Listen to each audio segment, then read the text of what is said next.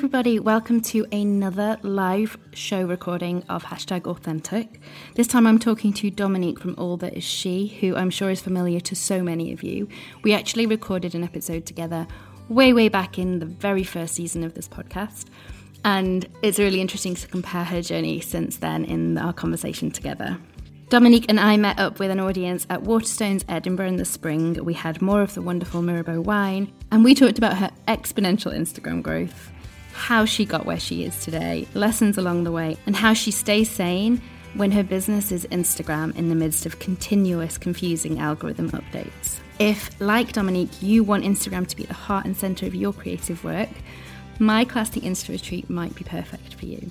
Past graduates have seen results like doubling their follower count, huge leaps in engagement, taking photos they're really and truly proud of, and going on to get their dream influencer work or book deals or increased product sales thanks to their accounts. Now, whenever I say that, I feel like I need to caveat it with, of course, results will always vary, everyone's path is going to be different, but I can wholeheartedly promise you that this is the most comprehensive, in-depth, tried and tested and heartfelt class on the market.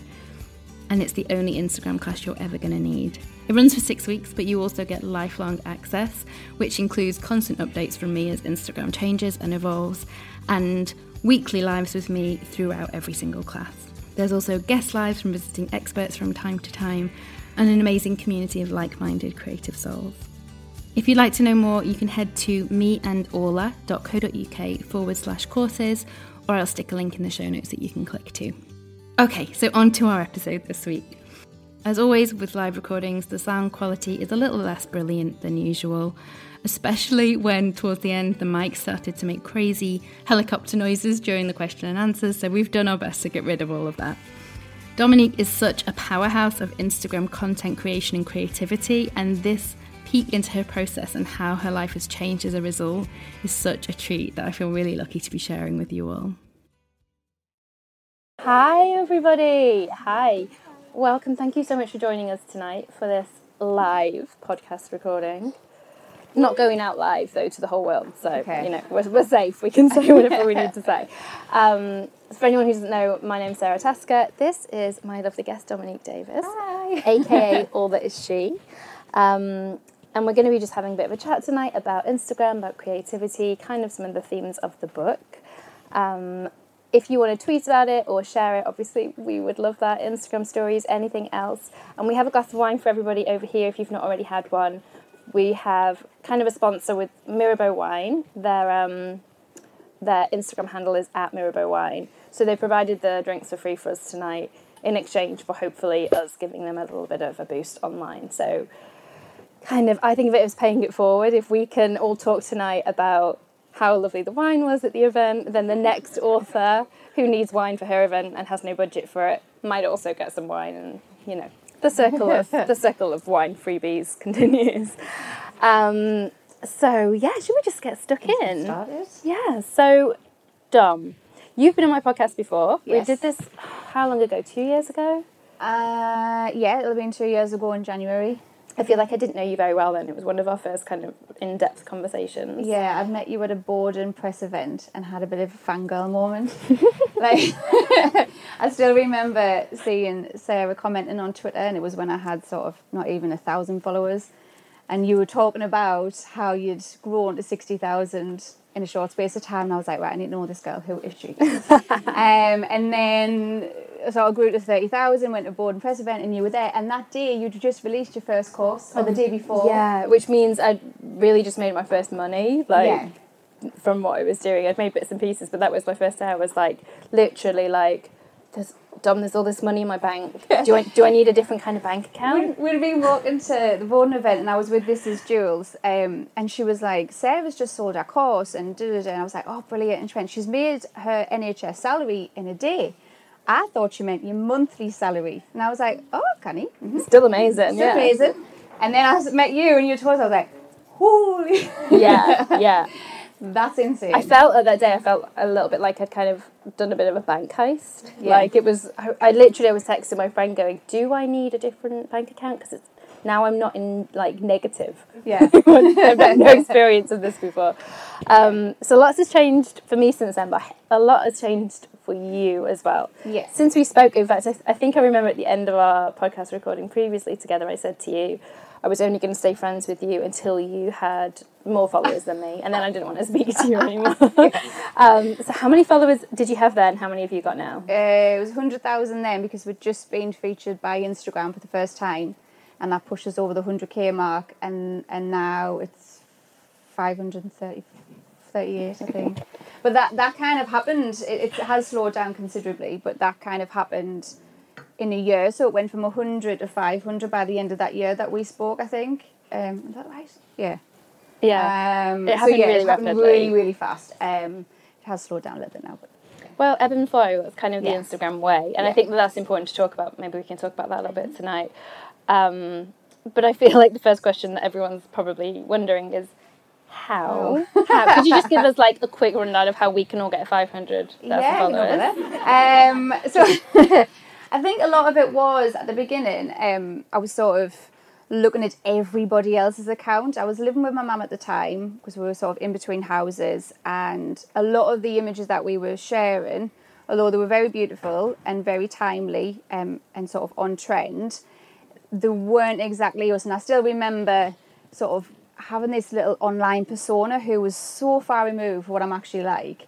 I was like wearing different clothes, and it just wasn't me. And I think we then moved into our new house, got in a bit of a flow of things, and we did the first All That Is 3. So if any of you don't know what All That Is 3 is, so it's me and my two daughters, Amelia, who's 12 now, and Penny, who's 5. We line up in a row, sort of, well, it was in height order. It's not anymore. It's a little bit edited. This is the secret, now. Amelia's actually taller than me. But she goes in the middle, and we sort of push her down. But yeah, so we stood in a line and we wear similar clothes, or we do like a fancy dress, or that kind of, or pick a theme. And we just started doing that around the time that I did the podcast. And the first image that we put on there, which was All That Is 3, which at the time there was not really any mini-me trend. There was no mothers dressing like daughters at the time. It was just sort of a off-the-cuff photo, and we actually took it sort of like 4 o'clock in the evening. It was like rushing against the light, and we shared it, and at the time we had 20,000 followers, and the picture itself got 14,000 likes. So it was like, whoa, this is something, we're onto something here. And then the following week I was messing about with some watermelon, trying to do a flat layer, which I am terrible at, and Dom was like, Boy Dom, which is my partner, so he's called Dominique, I'm called Dominique, so we refer to him as Boy Dom, just to stop confusion. So Boy Dom was like, well, why don't we do a similar photo to last week, the 3 of yous? And I was like, nah, you can't post a similar photo on Instagram, you have to do new IDs. And he was like, no, I think we should try. Did it, and the same thing happened, so it became sort of a staple on our feed, and it still is now. But those photos in particular sort of catapulted us really, really rapidly. So some of those images could gain 6,000 followers in a day, just after an All That Is 3. And then we got featured sort of 2000. I'm so messed up. Was your first feature in All That Is 3, or was it something else? So it was All That Is 3 was the first feature. That was January 2017. And then we had 5 features throughout that year from Instagram. And every time the follower gain was different. But yeah, I think it was just sort of the series that we've done have really helped us. We've done All That Is 3, we've done Objects for Outfits, we've done Seen from the Ceiling, and every time we've picked a new series, it's just gained a lot of traction and sort of been on trend and gained a lot of followers as well. So yeah, that was pretty much the 2017 in a nutshell. It's interesting you said on trend, because I don't know if you agree with this, but this is kind of my outsider perspective, is that you've actually set a lot of trends on Instagram. Like, things like All That Is 3 became a movement, and now there are plenty of people, and they put their own spin on it. Yeah. But people who that's a mainstay of their content is, this is my family arranged in matching outfits. And like shops, like the designers now put out mini-me ranges. Yeah, I mean, I don't know if it was just a massive coincidence, but yeah, I think obviously people saw how popular they were on Instagram, and more and more people started doing it, more accounts started doing it and jumping on it. And then shortly after, sort of the mini-me trend with designers came out as well. some of them definitely were inspired by our ideas. But yeah, so I mean, it is lovely, and you always feel really quite big-headed saying, "Well, I started that trend, so you know." But it has to start somewhere. It has to start with someone. I guess it does. And we do know that when the first All That Is 3 went up, there was no mini trends. There was no mums dressing like the daughters. There was none of that. We definitely hadn't seen it. But yeah, I guess it's happened quite a few times. So the scene for the ceiling, so it's kind of, if you haven't seen it before, we sort of make an entire scene on the floor out of blankets or whatever else we find in the house. And you can just do anything. I've been under the sea, I've been in an aeroplane. And although the idea for that we saw it on Pinterest. There's a photographer, and I cannot remember his name, and he does it a lot with kids. I think we were one of the first I saw on Instagram doing it. And then again, because they're popular and they were doing well in likes and follow again, then a lot of people started following suit as well. Yeah, and this is one of the things that I've really seen change on Instagram in my time being there. I'm like the grandma of Instagram now, in the way that people are playing the game now. So some people are literally going to something like Explore and seeing what content is really resonating. Absolutely. And then going, right, she is getting a load of followers by doing XYZ. I need to do XYZ. And as a strategy, like, you can't exactly fault it. It works. It seems to be really working for people.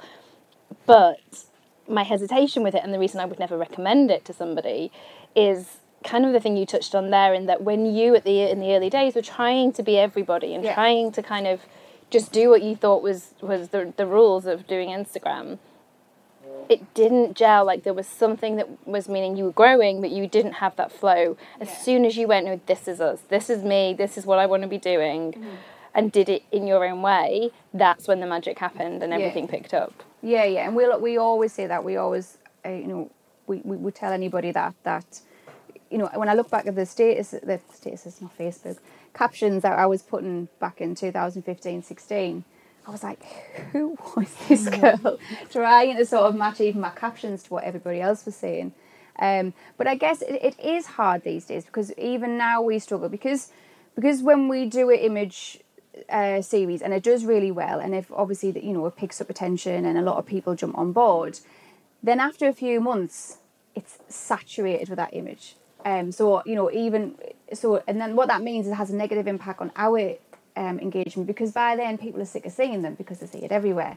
So then it sort of has a knock on, and we think, right, well, what can we do next? And actually there is times we're thinking, what can we do next? Everything seems to be done. I mean, so I get why they're doing it, and I get, everybody just wants to grow these days and get as much engagement as possible. But I think it is probably getting harder and harder. The gap to find your space is getting smaller. Because there's so much more content on there. And the bar is just up here these days. It's really high. But like you say, it's never truly you. It's never authentic. If you're just following everybody else's lead. No, and it becomes, like you say, it kind of becomes something you've got to live up to. Let's go to, though, if you were starting now, knowing everything you know now, talking about how oversaturated the kind of the whole world of Instagram can feel, and how difficult it can feel to, like, kind of nail your own niche, what do you think you would do? I mean, we've always been advocates for sort of using what you've got. I mean, it's very easy to look at everybody else's account and think, oh my goodness, I want to take photos like that.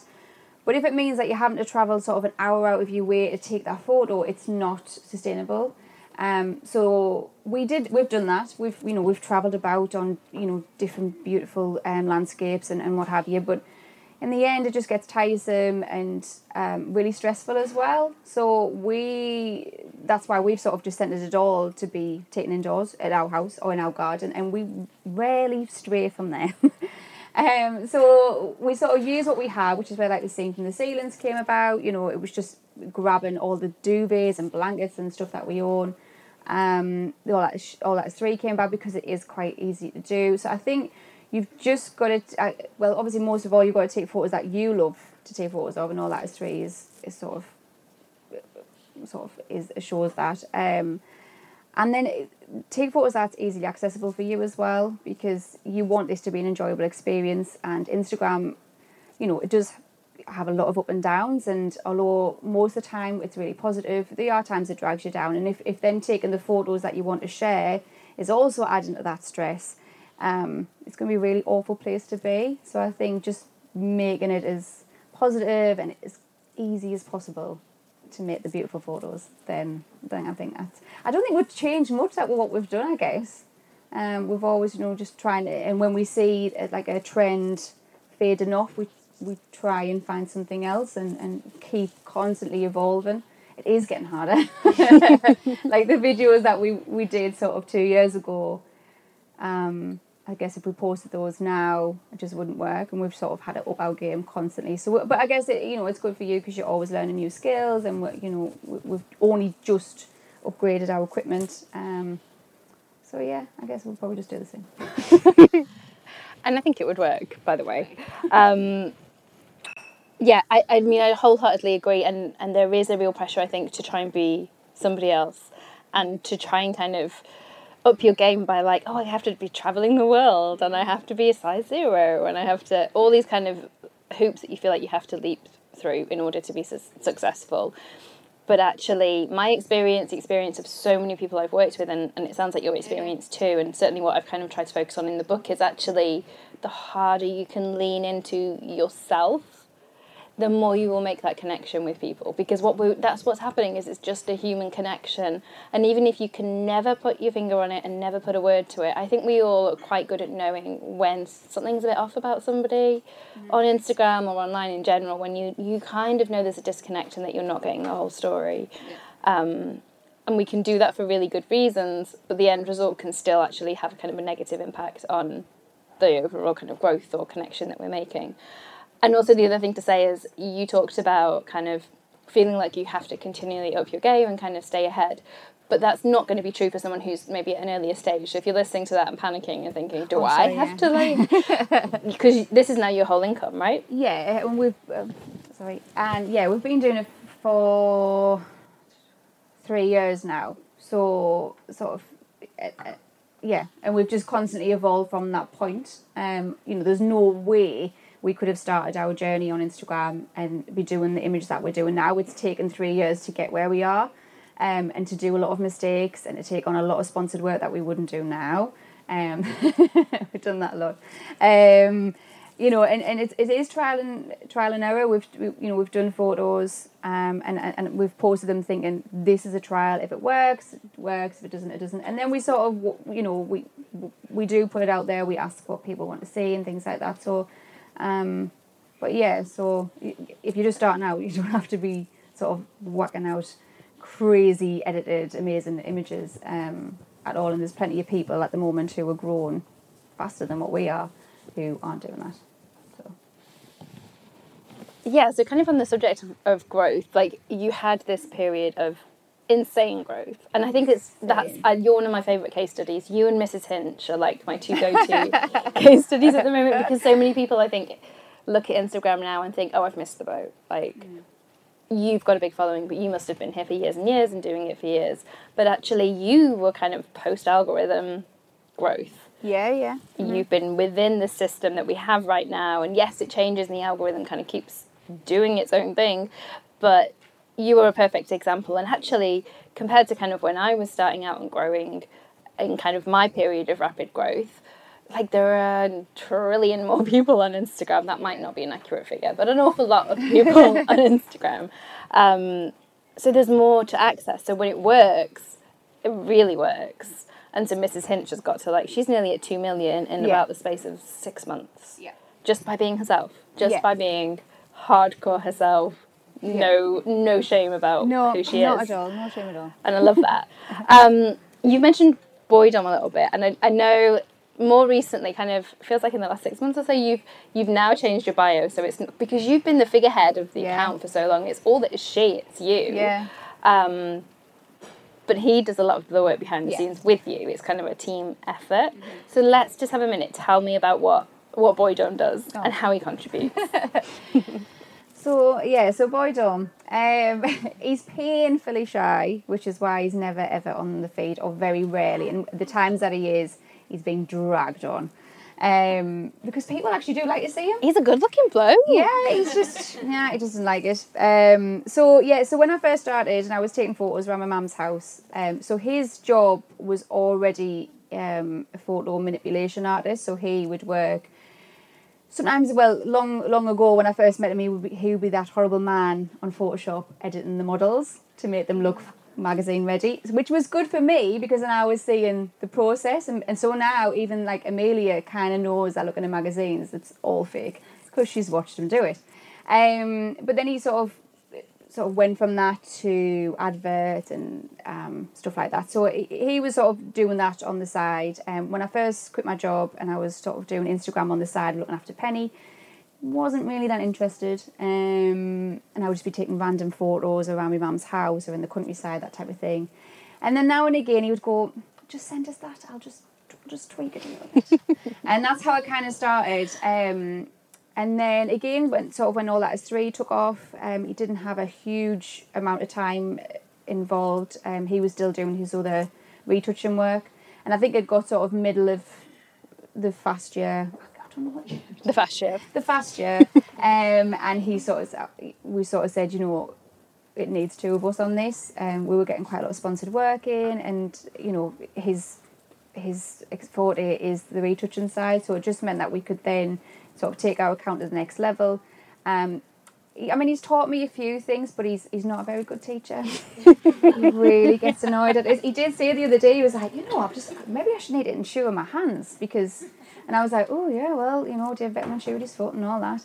And he was like, what would happen if something happened to my hands? I was like, well, what would happen is I would try and take over. You'd be the hand. You would have to teach me. Then you would get annoyed at this because I wasn't learning quick enough. And then I would get annoyed at you because you'd be really patronising, and then we'd fill up. So that would be it. But yeah, so he was really happy having a back seat in it. He didn't want any fame or any sort of whatever. Any credit. Yeah, any credit at all for it. And it was sort of, I was sitting on the couch a few months ago and said, do you want to be in the bio? He was like, oh, go on then. No. So, yes, we used to be bio now. It really should be All That Is She and He, but we? I could, all that is... Well, not all that is we. But that would just be an absolute nightmare to change the name. Oh, God, yeah, don't talk. I can't have another child. No, you can't. You're right. So that's pretty much where we're at the minute. We just play to each other's strengths and somehow make it work. I do sometimes wish Rory, my husband's over there. No offence, baby, but I sometimes wish I'd married some sort of photo manipulator. I picked well. Yeah, you chose well. Because it gives your images, I think, like that sharpness, that impact that is possible to achieve in lots of different ways. But I talk about it in the book, kind of the photos that when you scroll through Instagram, certain pictures just leap out at you. And even before you know it, you've clicked on it and you're looking at it and you're like, it just grabs you. It's thumb-stopping. And I think the ability to kind of see things in that way and create those kind of really iconic images is a skill set that not everybody has, and that you two together are like the dream team for. Yeah, we do. I mean, when we sort of the All That Is 3, we tried to make a conscious effort to... So every photo was edited, and I think at the time All That Is 3 would be taken, all three of us would be together at one time, and then it just got a bit too stressful. So we started then taking them separately, and then he would just sort of combine them. So it wasn't, in Photoshop terms, it's not a lot of work. So a lot of our images were sort of edited, but they weren't... The stuff he can manipulate and the actual images he can produce if he goes full-on manipulation way is just incredible.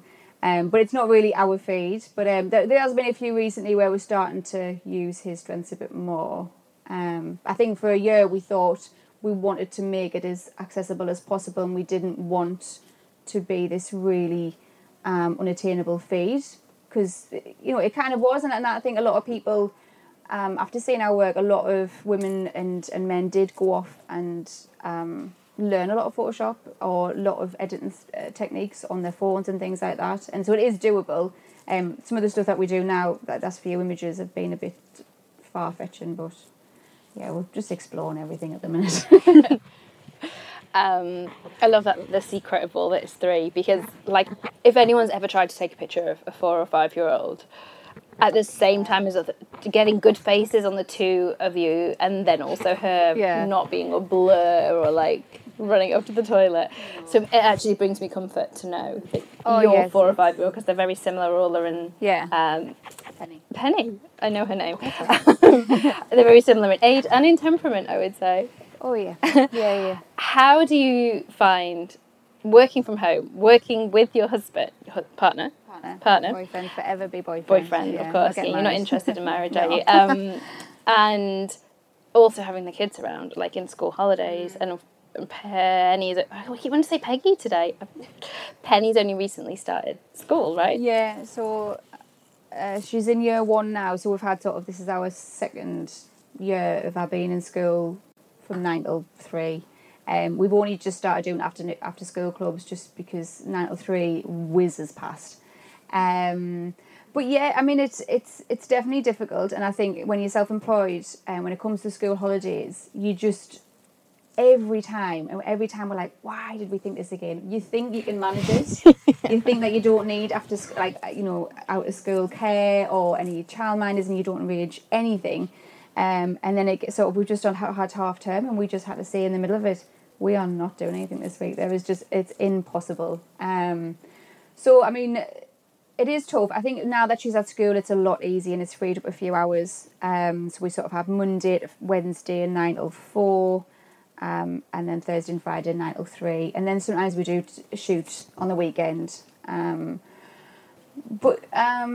Is Amelia no bother? Oh, Amelia's just like. Yeah, I mean, we struggle to get her out of the bedroom. She's like, comes in, she gives us our phone because she's not allowed her phone until 7 o'clock after school.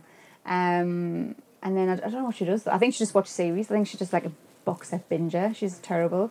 So sometimes I have to drag her out. But yeah, Amelia's just like, no bother. It is just Penny. You'll know, they just want constant. And I think as well, because Penny's grown up with us always working from home, she doesn't understand that people go to work.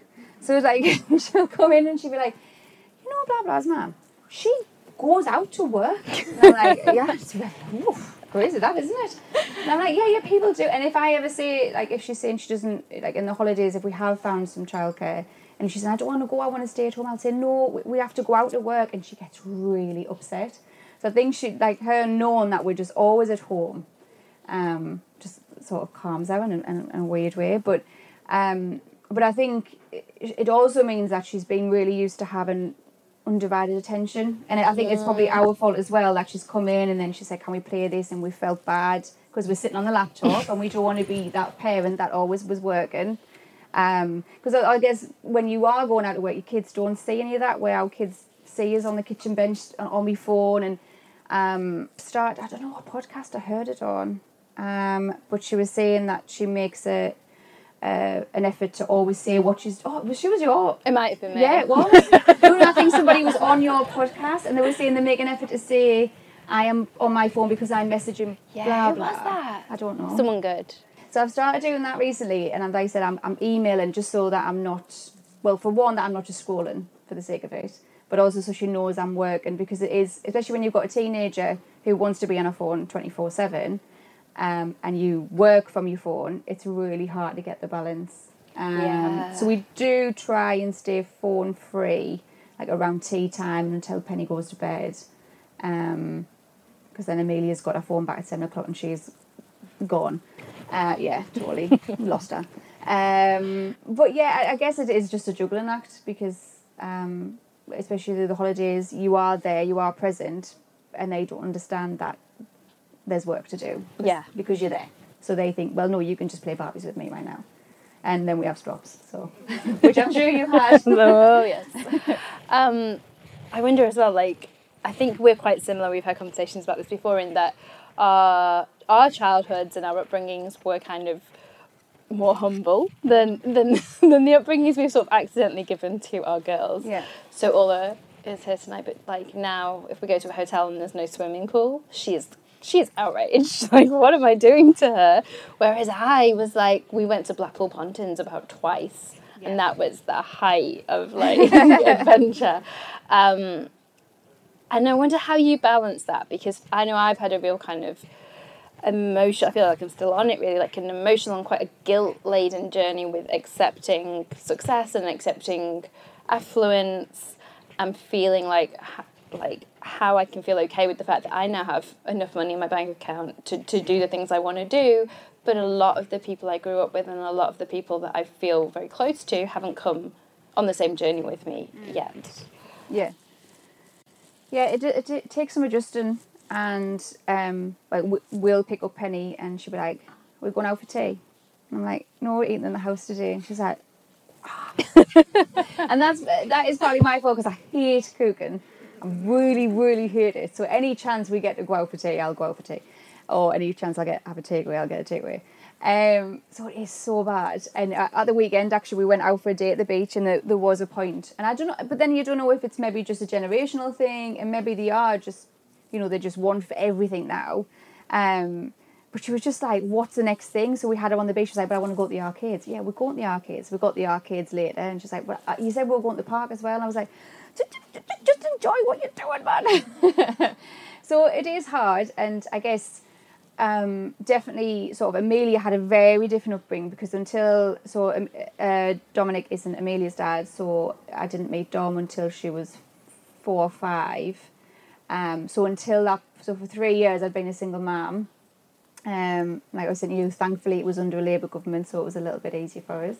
But it was still hard, and I had a lot of debt, so I had to move back with my mum just before I lived with my mum for like a year before I met Dom, paying off debt. I think it was like 15-20 grand of debt. Same. Yeah. I mean, I'm not the best at money management anyway, but I was sort of living like to sort of, I would pay off my credit card, and then I would live off that what I'd paid off, and it was just a constant cycle. So yeah, it is really hard, and it's trying to not raise this spoiled little brat. But then you have got the means, and then it is so hard. And like you say, when you're talking to friends and family, and they're sort of not having in the same situation as you are, you try to hold back a little bit. And my friend came over, she's very organised, my friend, and she came over and she was telling us about this spreadsheet that she'd made for finances, for the monthly finances, and you go in and every day you update it and it deducts, and I was like, oh my God, I need that spreadsheet. And she was like, come on, then we'll do it. And then so she was asking me what everything was to input, and I was like, oh, this is good. And I don't know why, she's my best friend, and she doesn't think anything of it, but it does. It's just so hard. I think like what you've spoke about loads of times, money is a very difficult conversation, and it takes a while to get comfortable. Yeah. And like generally I have a policy where I try not to talk about things until I feel sorted in my head, because I think it's that thing of when you have a fairly big platform, it's like I don't want to say the wrong thing to everybody and send everyone off on the wrong path and then realise I was still dealing with my crap in my head. But money, I feel like actually the crap is part of it. Like we have to talk about how it feels awkward and how it feels strange and how it feels miserable when you don't have it, and how much shame we attach to that. I was so ashamed when I didn't have money, and I was shamed by other people for not having money. And the difference when you do, and you see that in so many ways, in the way you're treated at a hotel and like the way you're treated at a restaurant, and it's so messed up. Yeah. And I'm really grateful that I actually have the knowledge of what it was like before, and I really hope I never ever lose sight of that, because I think it keeps you very grounded and it keeps you appreciative of what you do have. And I guess that's where some of my horror about raising a child that doesn't have that comes from. Because like you say, it's hard. Like when they want something and the means are there, you have to find something within you that's like, no, I'm going to say no as an educational point rather than as a, it's a mess. It's a mess. Definitely. But it's also a first world problem. So it's like massive first world problem. Yeah. So it's a kind of, it's a head fuck. Yes. I'm allowed to say that. It's my own podcast. I can swear. So You obviously, like, your income is now kind of mainly Instagram based. Is it entirely Instagram based? At the moment, yeah. Yeah. So people have, I think, an idea, especially if you're not someone who does sponsored content, or maybe if you're very early in that kind of journey of doing sponsored content, if that's something you want to do. And the press definitely really leans into and exacerbates this. That it's just like such an easy ride. That you're just literally getting your phone and going, oh, snap. Okay, give me thousands of pounds now, please. Talk me through like a typical working day for you and Boy Dom. I mean, it varies massively, and there have been weeks where we have been insanely quiet. I think sort of last November, October time, we went 2 weeks without having any work. And the first week was like, oh, this is great. We'll just got the pictures. We'll just have days out. And then it gets the second week, you're like, shit, where's the work? So weeks like that, like, it's the same with any self-employed worker. You know, it's never a stable income. But at the minute, I mean, over December, it really ramped up. And it was, we thought, oh, this is because it's December, and we heard that brands spend like half of their budget in that 1 month of the year. Like, so we thought, well, it's just December. This is what happens. And then it hasn't really slowed down. So at the minute, we've got quite a few projects going on. But sort of, I mean, like I say, we did a day yesterday shooting for Spotify, and what probably should have taken 2 to 3 hours, we drafted in some family health, because it was the one that we couldn't have done with just the two of us. It turned into like a 6-7 hour job, because everything that went wrong could go wrong. Our tripod broke, and at this point we had the crane attached to it, and it buckled under the crane's weight, and so we were making makeshift stuff, and then Boy Dom was in a massive frantic panic the entire day because he thought the battery in the camera was going to die, and with the stop motion, once the camera's moved once, you kind of have to scrap the entire thing. So it was really stressful, and that wasn't fun. But then also we had another image to shoot last night when the girls got home from school, which we had a Spider-Man costume for, and it didn't arrive in time, so I had to get the Metro Centre and get back. So yesterday was pretty stressful, but usually I guess we just we make content as much as we can, and we do our sponsored work. They take, vary in time. So like the one we did with the girls last night was a really quick one, and the editing process was really short. But the Spotify one, editing wise, it'll take about 5 to 6 hours on top of that. On 5 to 6 hours, what we did. The Space Invaders one that we did the other day, that was 10 hours in total of work, and that was a free. That wasn't ad. So. So yeah, it is. I mean, I guess I think with any industry there will always be someone who's given it a bit of a bad name, and I guess there is, without a doubt, there is influencers out there who are doing that. Stop, done, and it is frustrating because they're the ones that the media pick up on. Whereas with us, I guess we try to see ourselves not as influencers, more. I guess we're like an advertising team, like a creative team. I think that's how we'll probably sort of branch out, because it is, you'll know whenever there's like a big scathing article in the press, you're like, but that is not what it is. Yes, there might be a handful or more that do that, but for the most part, we put a lot of work into what we do, and it's a long job as well. It's not 9 to 5, and because normally I post at night at 9:30, and then you sort of replying to comments till about 11 o'clock at night. I do reply to every DM that I get, so if I put a lot of stories, I've been trying to do more stories. You can get 50, 100, 200 DMs off one story. So sometimes I'll have to clear a day just to reply to DMs. So it is just a constant cycle. And I think people do underestimate how much work it is. So, but our days are just different every day. Yeah. And I guess the other thing to say about that is like, when people hear kind of the numbers that are thrown around influencers, and it's always the top end, it's always like what the huge YouTubers get that they throw out there to kind of add sensationalism. But it sounds like, oh my God, it's an awful lot of money for that one snap. But as you describe, like what they're getting is an art director, like a whole team of people coming up with a concept. They're getting the outreach to the audience, so that's like the equivalent of the ad in The Guardian or whatever. They're getting the editorial, like the editing process. They're getting the photography, they're getting the model, they're getting the props. It's all in one, and actually, like the reason that brands are spending so much money on this is because it's still a damn sight cheaper than doing it themselves.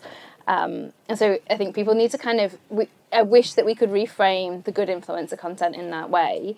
and kind of really start to appreciate the skill set involved and how that is a modern skill set. These are people like yourselves, you've just kind of trained yourselves based on the medium available, and you've seized an opportunity. And to me, that's something we should be celebrating. Like the idea that it's being constantly denigrated in the press makes me really sad, because you've gone from a single mom to someone who can kind of afford to go on lovely holidays and live the kind of life you want to live, and that's what an amazing opportunity the internet has afforded you. Yeah, we've just we were actually literally just talking about this morning, because we got a brand proposal sort of, I think it was like Wednesday or Thursday last week.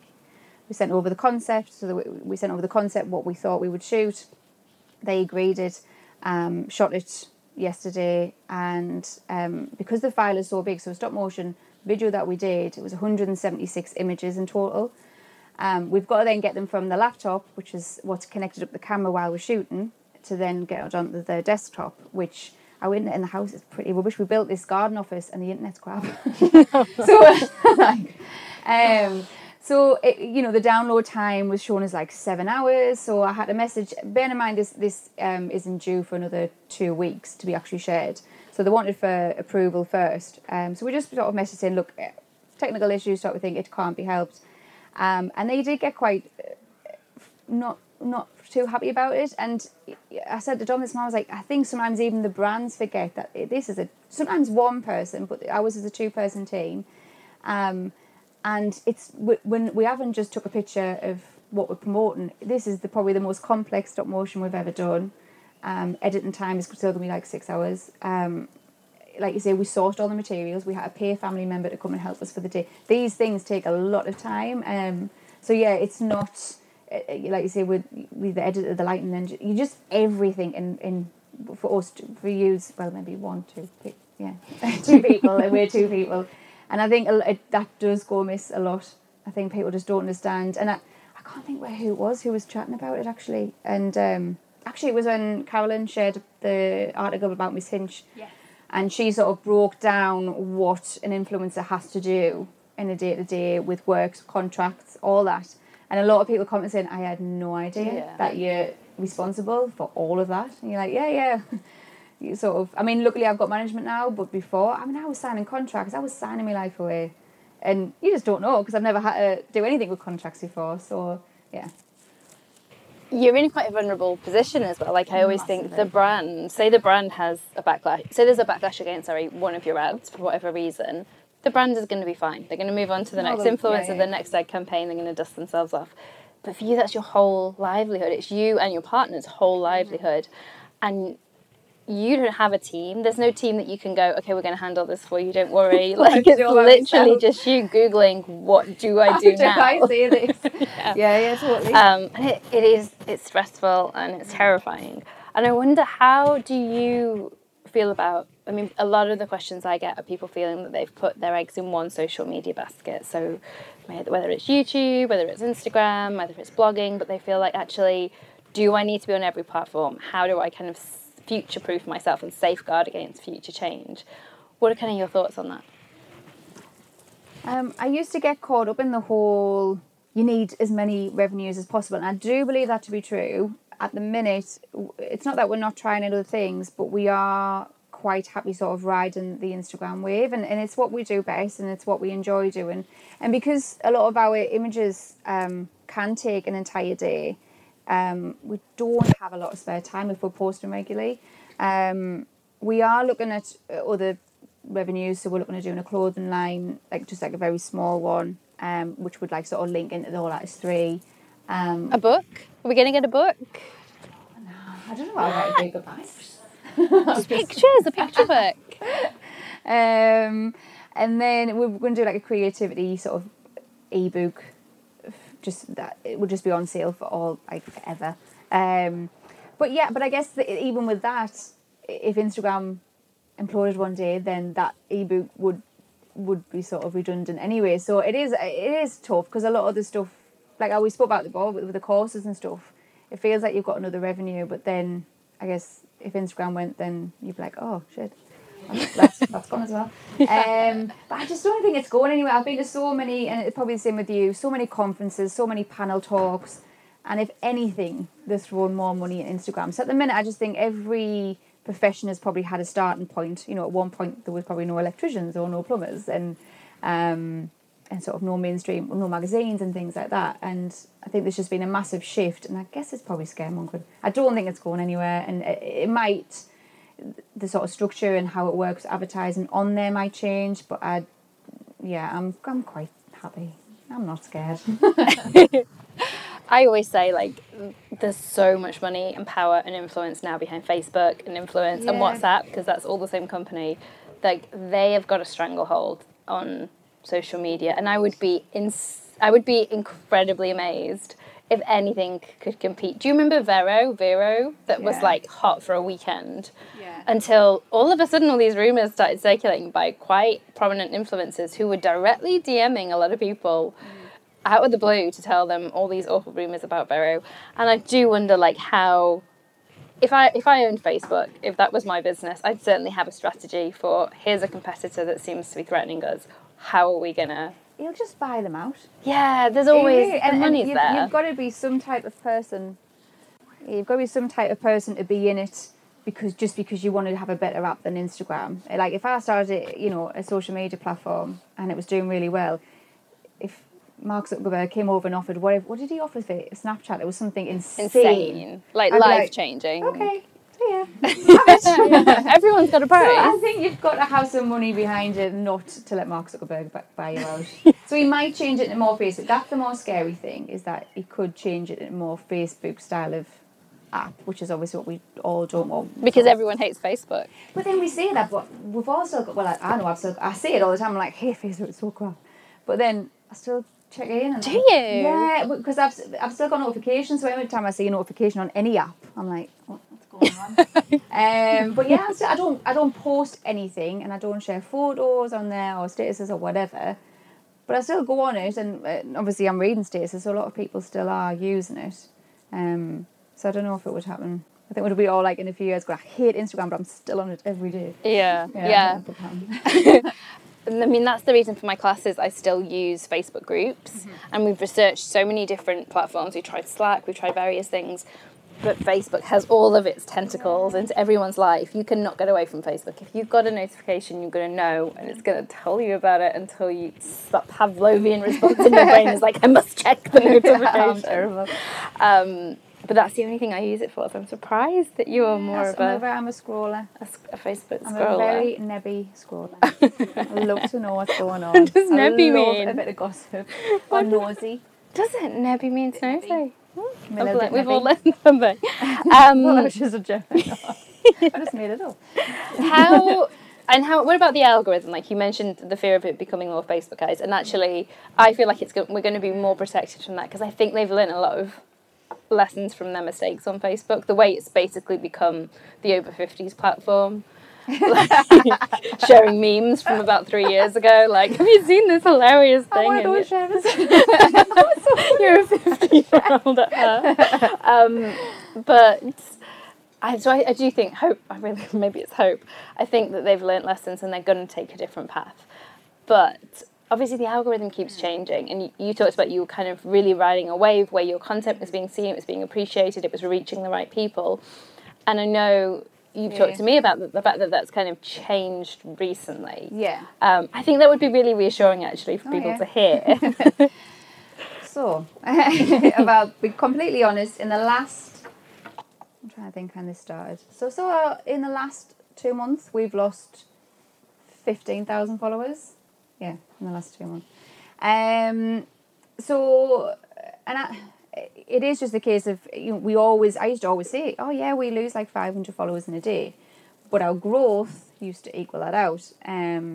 So it was just like a non-number. We didn't really care about it, didn't give it much attention. These days, because of the fact that we're not going on to explore as much or at all. So if I look at some photos that we were doing sort of this time last year, we'd be going and explore, or being seen and explore sort of 200,000 times. Now, I mean, if we do a video that is quite possible, but image-wise, which I know Instagram are apparently pushing videos more, so it makes sense. But image-wise, we'll be lucky if it gets on at all. If it does, it's like 10,000. So it's a huge drop. And then I think hashtags have made a comeback though, haven't they? Yeah. With revival. But I don't think the hashtags that I use are, I know like sort of travelling ones, like the ones that Carolyn uses, and like coffee ones and book ones, they're doing really well at the minute. I mean, sometimes she can get 70,000 views on hashtags, so but I don't get that. But yeah, so I think, I guess it is that thing of not being too attached to the numbers, and it is really hard. I mean, there's times where I'm just like looking at the social blade and it's just minus, and you're thinking, but I guess that we know now it's a lot of it will be bots, follows on follows, which or just people who don't want to see it anymore, and you think, well, fair enough, but yeah, so I unless we get story shares. And even then, even if they do story shares, I don't think a lot of people are clicking through anymore.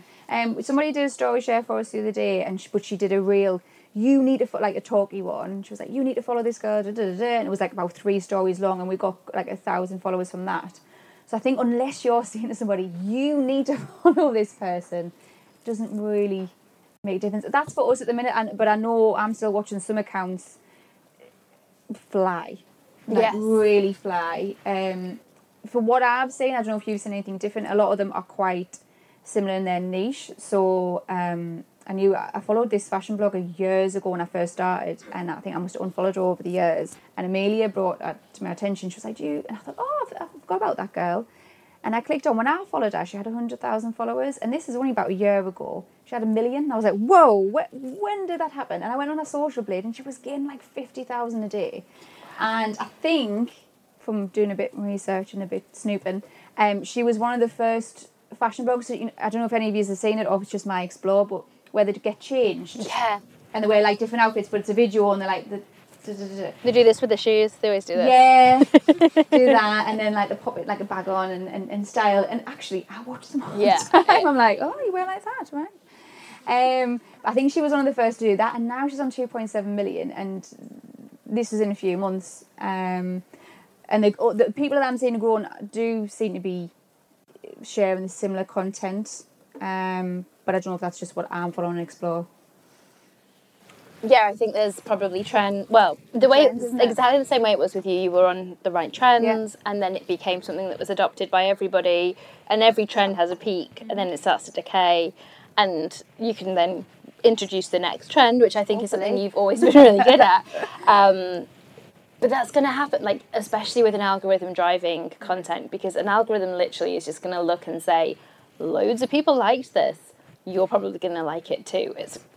It's sophisticated, but it's also incredibly simple and often quite stupid. There's an amazing book, seeing as we're in a bookstore, they may well stock it, called Weapons of Math Destruction, one of those combinations, and it's all about algorithms. It's written by a female scientist who kind of analyzes them, and she talks about this, like algorithms dictate your insurance policy and like which bank account interest rate you get, whether you get a mortgage, and it's quite scary when you realize actually they're making a lot of sweeping generalizations, and those generalizations are still programmed by humans. Yeah. So although we rely on them to be impartial and to be kind of data driven, right at the kind of grassroots element of it, they're still human biases in action.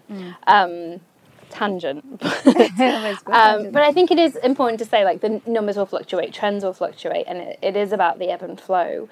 And actually, it sounds like for you, you're busier than ever. So losing followers hasn't changed your business? No, not at all. I mean, work-wise, if anything, it's been our busiest few months. And I did message my manager a couple of weeks ago, and like in a massive stress head crisis way, like, I'm losing followers and the engagement is down. And she was like, honestly, it's across the board. Yeah. Don't worry about it. And I was like, oh, you just be so flippant about it. But then I know I've met her with her for coffee, and I'm pretty sure, I might be wrong, but I'm sure she said brands see 1 to 2% engagement as being all right on a sponsored post. And at this point, at the time I was getting 10%. And I was like, really? Why am I so stressed about this? And I think we do put this, it's like we put this pressure on ourselves. Brands actually expect I think way less than we expect ourselves. But yeah, what was I know? No, that's good. That's good. Yeah, I had something ping in my head and it's now left me. This is the reality of podcasts that you don't see because I always edit these bits out where we're like, what? What were we saying? What should we say? Something you just said pinged with me. What did you say? This is great. 1% Engagement from, I don't know. It was great anyway, guys. Just saying whatever I was going to say. How do you feel about, so we've seen kind of the ASA guidelines. Actually, it's more the CMA that have put them out, the Competition and Marketing Authority, but they were kind of reinforcing what was already kind of stated in law by the ASA. And there's been a lot of noise about it. There's been quite a few people who feel a bit uncomfortable, and there's also been people who have been like, finally, we're going to get some real clarity around this. Where do you sit on kind of that scale? I'm quite happy. I've never been one to hide ads or gifted. In all fairness, I know like even I watch mainly fashion bloggers, I guess, and even I'm like, whoa, you get a lot of shit. Like they're just open shit all the time, and we don't get any like. Unless we're doing work for a brand, that's pretty much the only stuff. I tend to say no to a lot of stuff anyway, just because I can't. I'm getting better at stories, but at a time I was really bad, so I just kind of couldn't guarantee them, and that would feel bad, and then I would see it like months later and feel really shit that I didn't promote them for them. So I tend to say no a lot, and I think because we've got management now, it sort of filters out a lot of gifted stuff. So it hasn't been too hard for us. Yeah, and because I don't really, I don't know if I would feature. I'm never in that situation. And if I'm right, it's you say add gifted if you're, so say you'd been gifted a Topshop top and then you're in stories a few months later promoting something that's from Topshop, saying this Topshop dress, you would have to say add gifted, worked with them before. Yes. See, I would, only recently I've started doing outfit of the days, just happened sort of a couple of weeks ago. So I've never been in that situation where I would have to, because I don't really talk about brands that much on my stories, so I guess, but I'm happy doing whatever. I've never been one shy of my ad work. I've always been really proud of it, and we used to always say, because I know there was like this general thing that ads didn't do well, and it was just like, well, ads don't do well anyway, and we were like, well, actually, no, they can. Yeah. And a lot of the stuff that we were doing now, ad work wasn't dropping at all in engagement or anything else, and we've never really had any negative feedback on it. Even in December, we did take on quite a lot of work, I don't know if you've ever been in a situation where you're starting to look a bit panicky because you think, oh, because people really get, and I get it, you know, if it's ad after ad, I completely get it, but we did start having a lot, and I was like, oh, getting really nervous to post, because I was thinking, oh, is this going to be too much? And I was thinking, but it's only for this month, just give us this month, because it will calm down after December. But thankfully we've never ever had anything bad about them, so I'm quite happy. Whatever they say, I'll do. I guess for fashion bloggers, and maybe interiors as well. I think interiors is quite hard, isn't it? Because if they've been gifted a paint that's on the wall, then do they have to every time say this paint was gifted every time it's featured? I've never heard anyone say paint for painting. This is good. Paint. Oh no, paint. Okay, I'm with you now. Because People get gifted paint. I'm sorry. Yeah, only because I think I saw somebody saying that. That's why I'm saying paint. Yeah, I was like, or wallpaper, like People they've been get gifted gifted paint, wallpaper, and then obviously it features in every photo. Of course, yeah. Do they then have to say? But I think, from what I think, it's only if you were then speaking about that brand again, even if it was something that you'd bought, you would have to say, I bought this, but I have been gifted, and then you would have to say, I'd gifted. Yes, that's right. Yeah, and it kind of makes sense when you think you have a prior relationship with that brand. So like you and I were both involved with tailors. We're not at the moment, but because I worked with tailors so closely and I got to see like the behind the scenes of how they make their tea and coffee, I'm like the biggest tailors fangirl now. And whenever I can buy it, I'm like, this is tailors. Like tailors are amazing, but that's because I've worked with them. Yeah. And it's also because they genuinely have like the values that appealed to me, but that relationship should be disclosed because you put a lot of trust in the people you follow on social media, especially influencer content, because it feels like a personal recommendation, and we do need to know when it's not. We really all need to know when it's not. And I think as well, again, I don't know if it maybe is for me and you as much, but I think in the fashion world in particular, I think, you know, even I look at some fashion bloggers and I think, bloody hell, like your outfits cost you like £2,000, £3,000. But then when you sort of realise that it was all gifted, that you look at it very differently, and it's not that I begrudge them at all, or I think it just makes it a bit more clear for me sitting at home to think, all right, well, so actually that's not affordable, and actually, you know, if you're the same age as a fashion blogger and she's wearing a £3,000 outfit, and you can't reach that, I can totally see how that might make you feel like your life is shit. Yeah, exactly, pretty much. And so I think it is really important, and I'm quite happy to do it. You know, if because like you say, I mean, I worked with Lucy and Yak, and I've got the same thing with Lucy and Yak. I worked with them last year, but because of that, I had a really lovely relationship with them, and they've got the same values as us, and I just love everything they do. But I've bought so much since then. But I am happy to say, because I guess the reason I bought them is because I did work with them, and then I've got that relationship and got to know them more. So yeah, I think it's safer for everybody, and it just gets everything really clear, and everybody knows where they stand. Yeah. I am writing a post actually at the moment that is how to spot undisclosed sponsored content, because I think once you know, you really know. Yeah, that's good. And it's a good weapon, because even Amazon reviews, like these days, if you ever look at the Amazon review for like a beauty product or an electrical product that's being mass produced, there's definitely paid reviews in there. A warning sign is when there's like 5 photos, including the packaging, because I always think, what person is like, here's my lipstick, but here is every stage of me unwrapping it, just out of the generosity of my heart. So yeah, this is kind of like one of my bugbears, because I think the internet started as this amazing place. Like, I would do so much research before I bought something and read what bloggers thought and read what Instagrammers thought. And now you're like, but is this paid? Is this not paid? Is this genuine? And it feels like kind of a waste of this communication tool we have if we're not going to just be upfront and just talk about what's really happening. So I wonder, like, 3 years, but an awful lot's changed for you.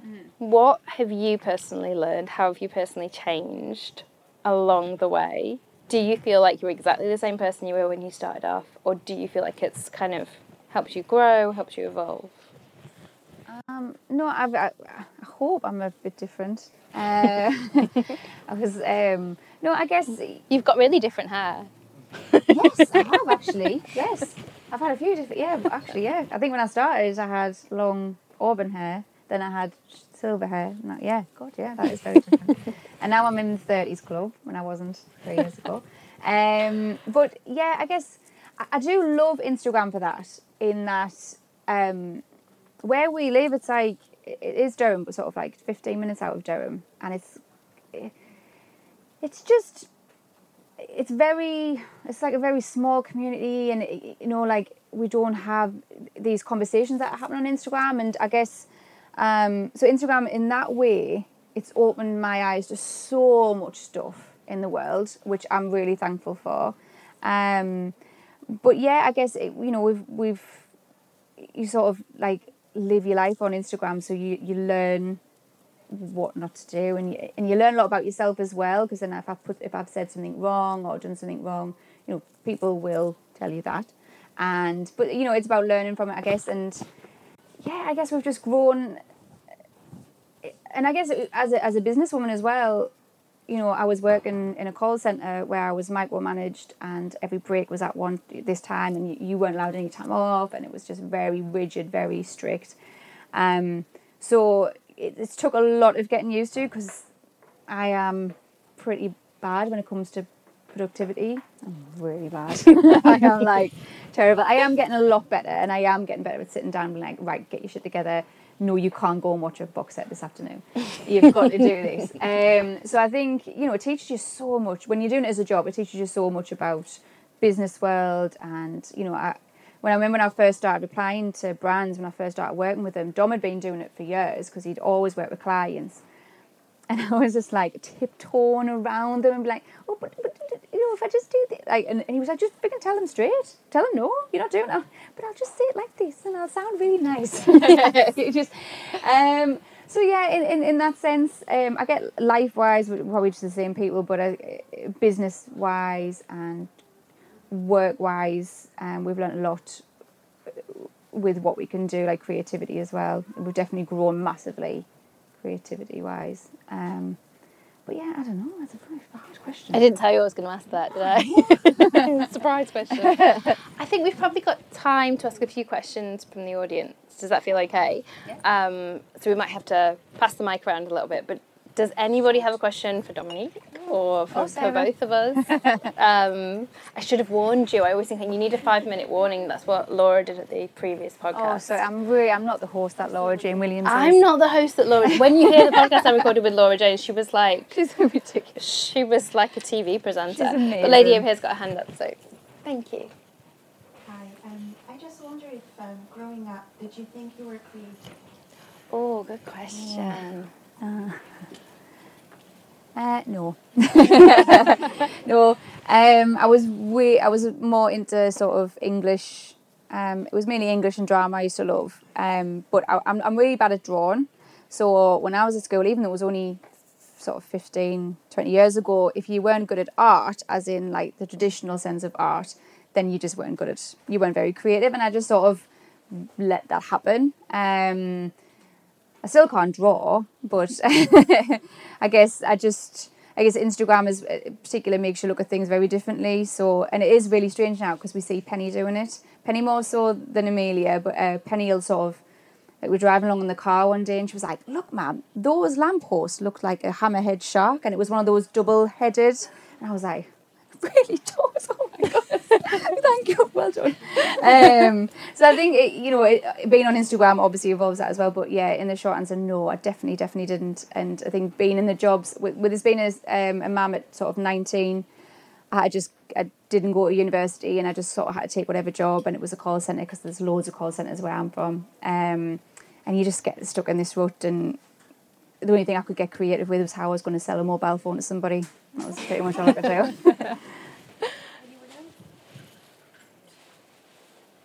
Hello. Hi. This is a question about your book. My book that I wrote.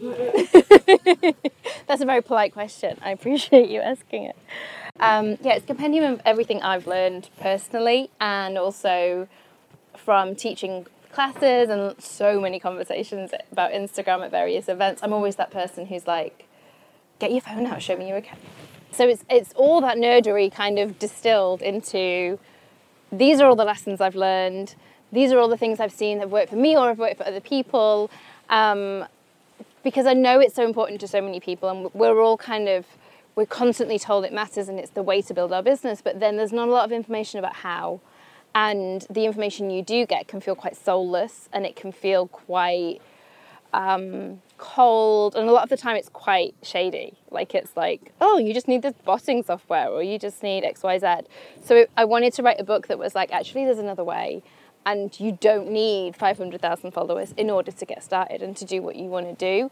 These are the things you need, and you actually already have them wherever you are in life. So I really hope that it's valuable to everybody in different types of kind of situations, trying to achieve different things. That was really my hope and my aim with writing it. So fingers crossed. Has anyone else got questions? Hi. Hi there. This is a question for you, Dominique. I followed you on Instagram. I still follow you, and it's very inspirational. Oh, thank you. So much. Thank you. And my question is, thank you so much for sharing your journey with us. But how much do you think resulted in your success in Instagram is due to being the right time in the right place, or hard work and research behind it? So I'm just going to say that for the microphones for the podcast. Your question was like, how much do you attribute your success to being right time, right place, and how much do you think could happen anyway? Yeah, I think like we were talking about with the trends, I think we just happened to step on a really good trend at the time, and it was what people were after. I think now it's completely different, which is we're sort of seeing the repercussions of that. But I do think that, it's I know people say it's too saturated, nobody can start it, just forget about it, and I just think that's a load of shit. I think everybody can start, and Mrs. Hinch, if a year ago, if someone said to us there's going to be this woman and she's going to clean on our stories and she's going to get 2 million followers. We'd be like, right. Never going to happen. With an entirely grey house. Yeah, it's just a grey house. I remember actually when she, off the top of it, but she went, we were talking about my auntie text and she was like, what is it with this woman? Our house, our feed is really boring. And I was like, no, it's our stories. It's all in our stories. But I think there has been so many different things. You remember the girl who did the templates? Yeah. Sunday chapter. So she just out of nowhere started creating these story templates and everyone would fill them in, share them. And it went mental, didn't it? Like, I think she gained like 400,000 followers in a few days because of these template shares. So I think there is something for everybody. It is just trying to find what that thing is. I mean, at the minute, we're kind of having one of those what do we do next moments. And it's just a lot of trial and error and kind of figuring it out. I think stories are really valuable at the moment. And I know a lot of people who've grown a lot from stories because at the minute, stories tend to be what we're all watching. But yes, I think it is, you know, it is a trend. And like you said, the algorithm, I think at the minute, we always say because people like Amelia, like the teenagers, they all like the makeup tutorials, they're getting dressed videos. So I feel like at the minute, that's what Instagram's focused on. But I know within a few months, that'll be old news and it'll be something else. It's just sort of keeping up with it and finding your own voice. And I think as well, when we first started though, it was slightly before the algorithm kicked in. It was still very much hashtags, being top posts and hashtags and just getting out and sort of networking online was a huge thing. And I would spend hours and hours going, I mean, I still try and spend as much as I can sort of being out in the community as well and replying to DMs and all that. So I still think that is key as well. Because everybody sort of bigs it, and especially when story shares work so well, if you can find a lot of people to support you, and that sort of helps you grow. Yeah, I would say it is an element of right place and right time for everybody, for any kind of success. Yeah. But you have the potential, like the possibility is there to kind of research what the right time and right place is, and at least put yourself kind of in the pool of people who might hit upon it. Yeah. And not all the time. Like, that's not something you can maintain, and it's fine to let it ebb and flow and be like, oh, this month I'm going to really try and be kind of viral or be kind of hitting people's explore page. And some of the other time you're like, actually, I'm just going to really appreciate the community I've already got and give them what they need to feel met by what I'm producing. Yeah, I think we all get our time to shine, and hopefully it comes back. I wasn't slowed down. I'm hoping it does come back. But if it doesn't, you know, we've getting to a nice stage anyway. But like even with yours, I'm sure it's sort of, you know, if somebody followed your steps right now, it might not result in the same sort of growth or sort of same sort of journey. And it's probably the same with us. Nothing's ever linear as well. It's stop-start, it's backwards and forwards. Yeah, the whole thing is just winging it, really, aren't we? Yeah. Yeah, and hoping no one notices. Just create photos that you love and get a lovely community, and then sort of. And you never know, and if you cut in a few months, what you love might be the viral stuff and the trend stuff, and it'll take off.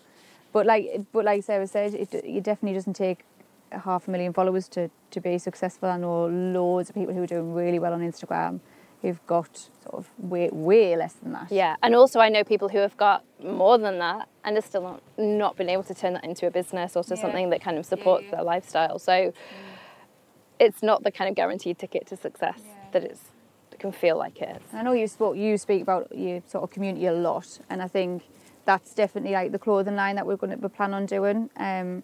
We know now that the community we've got, it's because it's going to sort of be linked to all that as three, and it's going to be sort of a mini-me type sort of ethical, sustainable sort of line. We know that it's probably going to do quite well. God, I shouldn't say we know. But fingers crossed, we've got the audience there that it will be attracted to. So, whereas if you were launching a line of like lawnmowers, that might have been more difficult. Or beauty or anything like that, because I've never spoke about beauty and it's not really my forte. So they would be a bit like, right, well, it's not going to do that well because we don't trust what you're saying. But I think, so it's about building a community from the photos that you do and the photos that you love. And then you get all these lovely little revenues streaming off it. I think we've got time for one more question if anyone's feeling brave. Yes. You've talked loads about kind of trends, and we've talked about how kind of Instagram's definitely become more story based and people are way more intentional and the bar's much higher in terms of the type of content that people share and like the quality of the type of shots. Like I remember when I first joined and when I first started blogging, it was like shots in your back garden. Posting now, like, you know, fashion bloggers are all in amazing locations and it's all about travel. I just wondered if we could talk a little bit more about kind of what you think about the whole Instagram with intention movement that we've got now, where people are being very, very pro. Do you think that will continue in the future, or do you think we'll go kind of back to basics and it'll be a bit more ad hoc? I think there's obviously a reason stories are doing so well, and I think although we do engage with these really preened and perfected photos, there is obviously a side of us that wants a little bit more raw and ready. Like Mrs. Hinch. Mrs. Hinch. Like literally, we're watching videos of someone hoovering every day. No, it's so addictive. I'm watching it every day. So yeah, I think with anything, people do get tired. I don't know. I think it's cyclical, and it always has been. It was with blogging. I don't know how many of you, I suspect quite a lot of you were kind of aware of possibly blogging in the early days of blogging, and it started so raw and real. It was like live journal, where you would just pour your heart out online, your teenage heart quite often, which was fun. Mine's still out there somewhere. Oh, no. And then it became more and more professional. So you got to this point where everybody's website was like the most professional. Everyone had the perfect template. Their photography was amazing. And it lost some of its appeal. And I think that's why the window of opportunity of social media came along, because we were ready for something more real. And everyone was like, okay, I like your blog, but I'm going to follow you on Instagram to see the real story. And gradually then we realised, actually, let's get more perfect and more perfect and more perfect on Instagram. And so stories comes along, and I think this is a pattern we're going to see repeating and repeating online.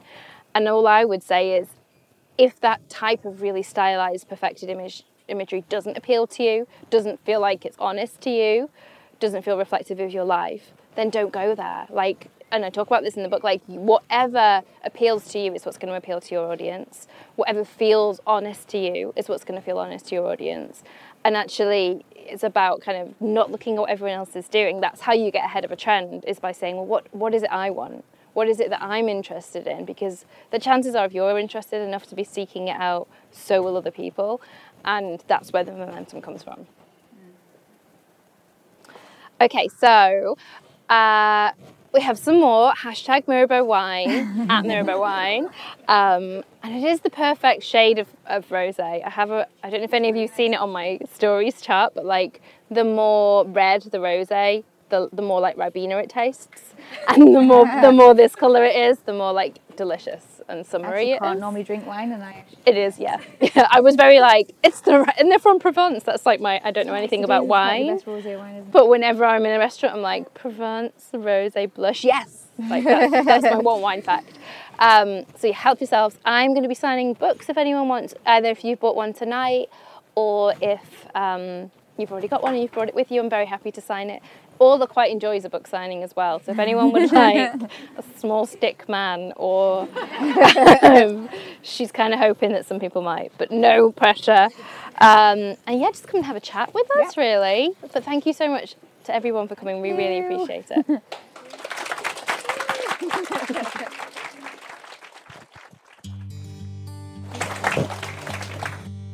You'll find show notes for this episode at meandorla.co.uk/podcast 69, and you'll find links to both mine and Dom's social media there too if you want to say hi and continue this conversation. As always, I really love to see where you are and what you're doing as you're listening, so if you want to share, you can tag me on your stories or wherever you like to post. And of course, that also helps spread the word and get more people listening to the podcast, which means I can keep doing this. I hope you have a really wonderful week. I'm so glad you could join me, and I'll see you next time.